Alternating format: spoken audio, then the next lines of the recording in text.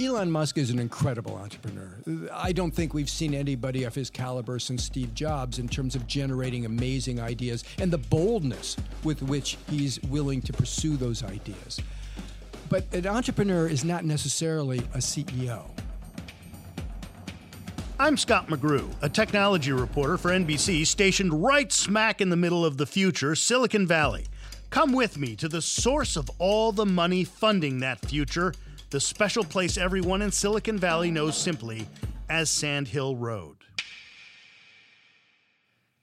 Achieving a gorgeous grin from home isn't a total mystery with Bite Clear aligners. Just don't be surprised if all of your sleuthing friends start asking, "What's your secret?" Begin by ordering your at-home impression kit today for only $14.95. Bite Clear aligners are doctor-directed and delivered to your door. Treatment costs thousands less than braces. Plus, they offer flexible financing, accept eligible insurance, and you can pay with your HSA FSA. Get 80% off your impression kit when you use code WONDERY at Byte.com. That's BYTE.com. Start your confidence journey today with Byte. Man, that sunset is gorgeous. Grill, patio, sunset. Hard to get better than that. Unless you're browsing Carvana's inventory while you soak it all in. Oh, burger time. So sit back, get comfortable. Carvana's got thousands of cars under $20,000 just waiting for you. I could stay here forever. Carvana, where car buying meets comfort, meets convenience. Download the app or visit Carvana.com today. CarMax is putting peace of mind back in car shopping by putting you in the driver's seat to find a ride that's right for you. Because at CarMax, we believe you shouldn't just settle for a car. You should love your car. That's why every car we sell is CarMax certified quality, so you can be sure with upfront pricing that's the same for every customer. So don't settle. Find love at first drive and start shopping now at CarMax.com. CarMax, the way car buying should be. I've noticed something in the 20 years I've been interviewing entrepreneurs and venture capitalists in Silicon Valley. The more important a person is, the fewer the people in their entourage. Rookies show up to my studio with a team of people. A CEO of a red-hot startup might show up with just a publicist. Max Levchin, the guy who made $1 billion creating PayPal, arrived alone in his beat-up old Prius.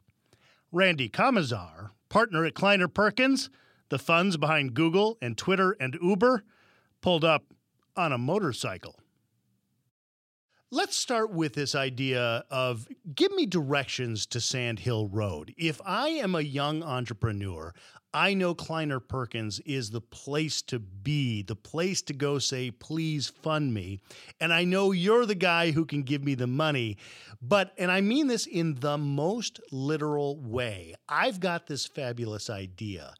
How do I get your attention? How do I get your money? Well, let me put myself in the shoes of that entrepreneur. I think the first thing I would do is try to figure out, who do I know that Komisar knows? Who can I use to vouch for me in that process and make that introduction, to get a warm introduction? Because that's the best way to do it. The second best way to do it is to show up at one of these demo days and do a presentation that gets a lot of attention and will then get you a warm introduction to Komisar. The third way to do it, and it is relatively random, is to send something over the transom and see whether I've got the time to read it, whether I read it, and whether or not I got excited by it. You must get dozens or hundreds of those. And occasionally, and I will say occasionally, I actually find one in the stack that I go, this is interesting. Usually it's not the business that I find interesting, it's the person.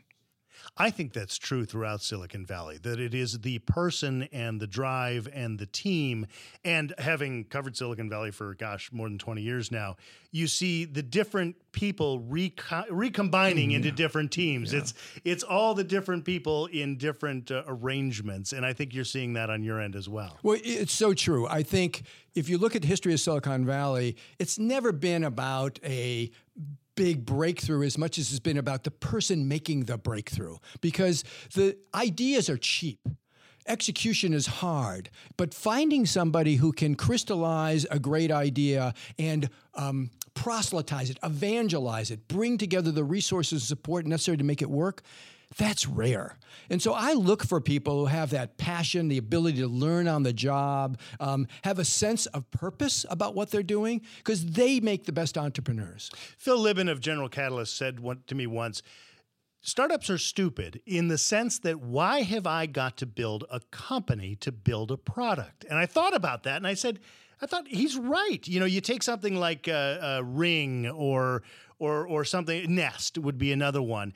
These are really cool devices in which the entrepreneurs behind them also had to build a company. And why can't we have some sort of system in which we build products and somehow the company takes care of it? Well, in a way, that's where the Valley is today. There's so many products masquerading as companies, and so many companies masquerading as businesses. You want to give me a couple examples? Well, no. No, but I think we could all use our imaginations. So the reality is that today, if you look at these seed stage and age stage businesses, they're product experiments. That's what they really are. And if you take a look at the M&A activity around those product experiments, these things never turn into companies of any consequence. They certainly don't turn into businesses. And it's my job as a venture capitalist to try to figure out if this product can be a company and if this company can be a business, because that's the way I get returns from my investors. Delve into the shadows of the mind with Sleeping Dogs, a gripping murder mystery starring Academy Award winner Russell Crowe. Now available on digital. Crowe portrays an ex-homicide detective unraveling a brutal murder he can't recall. Uncovering secrets from his past, he learns a chilling truth. It's best to let sleeping dogs lie. Visit sleepingdogsmovie.com/Wondery to watch Sleeping Dogs, now on digital. That's sleepingdogsmovie.com/Wondery. Okay, picture this. It's Friday afternoon when a thought hits you. I can spend another weekend doing the same old whatever, or I can hop into my all-new Hyundai Santa Fe and hit the road. With available H-Track all-wheel drive and 3-row seating, my whole family can head deep into the wild. Conquer the weekend in the all-new Hyundai Santa Fe. Visit HyundaiUSA.com or call 562-314-4603 for more details. Hyundai, there's joy in every journey. Okay, picture this. It's Friday afternoon when a thought hits you. I can spend another weekend doing the same old whatever, or I can hop into my all-new Hyundai Santa Fe and hit the road. With available H-Track all-wheel drive and 3-row seating, my whole family can head deep into the wild. Conquer the weekend in the all-new Hyundai Santa Fe. Visit HyundaiUSA.com or call 562-314-4603 for more details. Hyundai, there's joy in every journey. I suppose companies get bought up. I mean, Nest would be a good example of that. I suppose companies are only companies for a temporary amount of time. So often the company that builds a single product then becomes part of Google, then becomes part of Microsoft or something else. Well, that's true in the general economy. A public company today tends to have a lifespan of something like 17 years. 20 years ago, it was 45 years. 50 years ago, it was like 80 years. So the lifespan of a company is getting shorter and shorter and shorter as innovation continues to put pressure on legacy businesses. Where do companies most often get into trouble? I suspect it seems to be management. Working in the news, that's where they get their worst press. But where is the most common place where they trip? Well, remember, these businesses are evolving. And so you're incurring a different level of risk and a different type of risk at each level. First, you have the technology risk, and that can be proven in a lab with 5 smart people, right? Then you have sort of the product risk, which is you need about a dozen people to figure out if this technology can be turned into a product. And that raises a different level of risk inside the organization where it can fail, and also a different level of opportunity. Then you've got the next level of risk, which is build a company. Now you've got to build a structure, a management team. You've got to have leadership. This is a huge risk because now you've taken an entrepreneur who probably has no concept of organization and management and sort of imposed upon them the obligation to build a company around the product. This is where a lot of things break. But they break again later, which is now let's say I've got an entrepreneur who's been successful at building a company around the product. They got to scale it. And I mean, look at Tesla today and look at what we see with Elon Musk. We're seeing a great entrepreneur have to prove himself as a great CEO, which he clearly isn't yet. Elon Musk has too many ideas, I think, is part of the problem. We want him to build that car, and he comes out and says, hey, look, I've got trucks, or I've got flamethrowers, or I've got another car line. I think somebody needs to tell him, for now, you just need to build that one car. Actually, I would take the opposite approach, which is I would say Elon Musk is too valuable for his ideas to run a company. Elon Musk is an incredible entrepreneur. I don't think we've seen anybody of his caliber since Steve Jobs in terms of generating amazing ideas and the boldness with which he's willing to pursue those ideas. But an entrepreneur is not necessarily a CEO. And an inventor is not necessarily an entrepreneur. These are three very different types of people. In my first book, The Monk and the Riddle, I talk about the retriever, the bird dog, and the husky, right? And early on in a company, we need a retriever, somebody who's going to be able to evangelize an idea and pull together the resources, support, the people and talent necessary to get that idea to fruition. And then we need what I call the bird dog, the CEO who's able now to spot the opportunity to aim that organization towards in order to build a business. And then we need the husky, somebody who's going to pull that sled to scale. They aren't necessarily the same person. And the fact that Bill Gates did it so well doesn't mean that every entrepreneur should think that's their goal. I would rather see Elon Musk come up with the next big idea than worry about getting a Tesla 3 down to $39,000.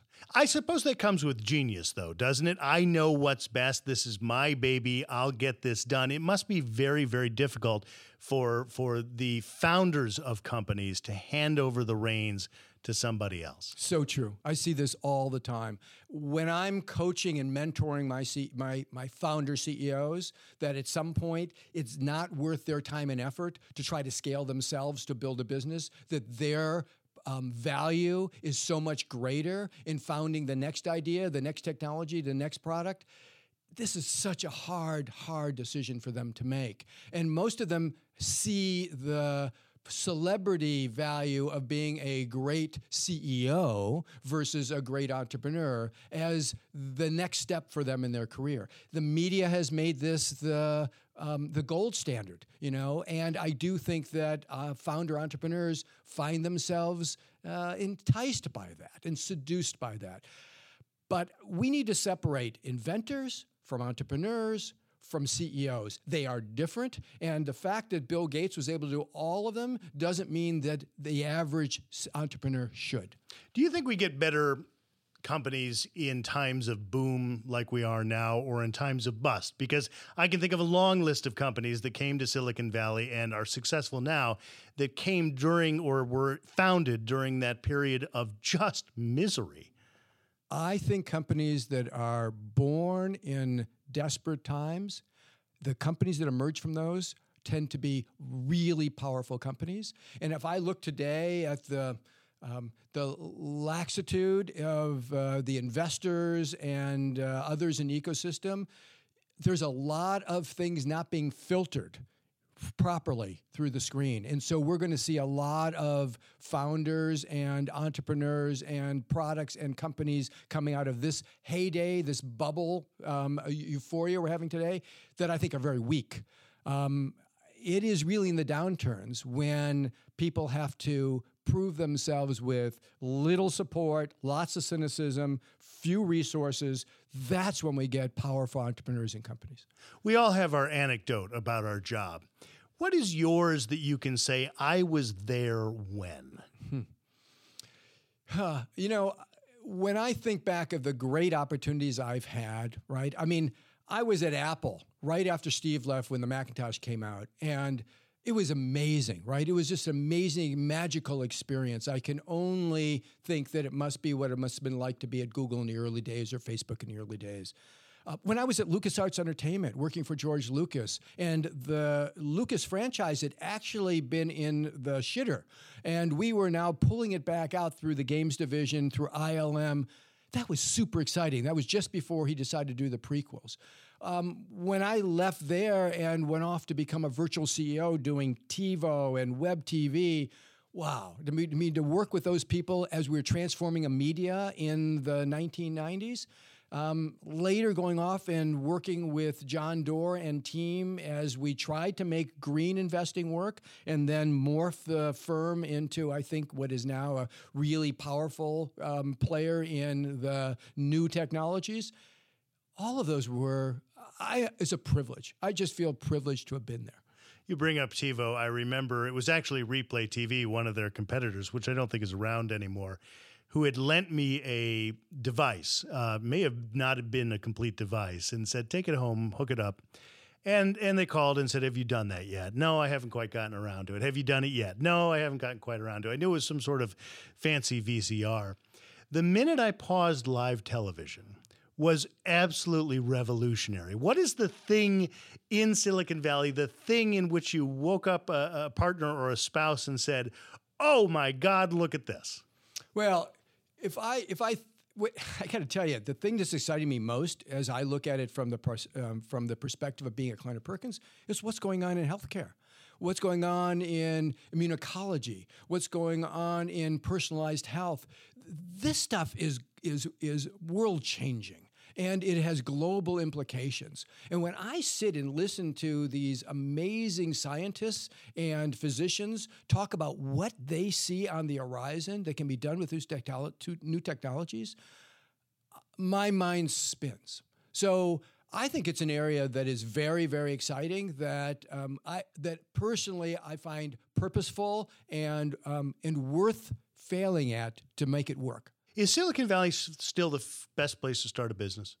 It's the best place to start a business. I'm not sure it's the best place to build and scale a business anymore. It's very expensive. The infrastructure is stressed to the extreme degree. The socioeconomic demographic stresses and conflicts in the area are taking its toll. The idea that over 50% of the population in the Greater Bay Area intends to leave is a remarkable statement. That's certainly, I've never seen anything like that before in my time here in Silicon Valley. So I do think it's still the best place to start a business because of the incredible talent that's here and because we have a culture that tolerates failure in a way that no other culture does. But it is getting very expensive, difficult, and I think maybe unattractive to build scaled organizations here. Randy Komisar is the author of Straight Talk for Startups. Thanks for being with us. Thank you so much. For more interviews with Silicon Valley's most influential entrepreneurs, check me out on TV at Press Here. If you're in the San Francisco area, that's Sunday mornings on NBC Bay Area and everywhere in the world on iTunes and at PressHereTV.com. Next week on the podcast, the inventor of the iPhone spell check. And yeah, we're going to ask him about the word ducking. I'm Scott McGrew. I'll see you next week on Sand Hill Road.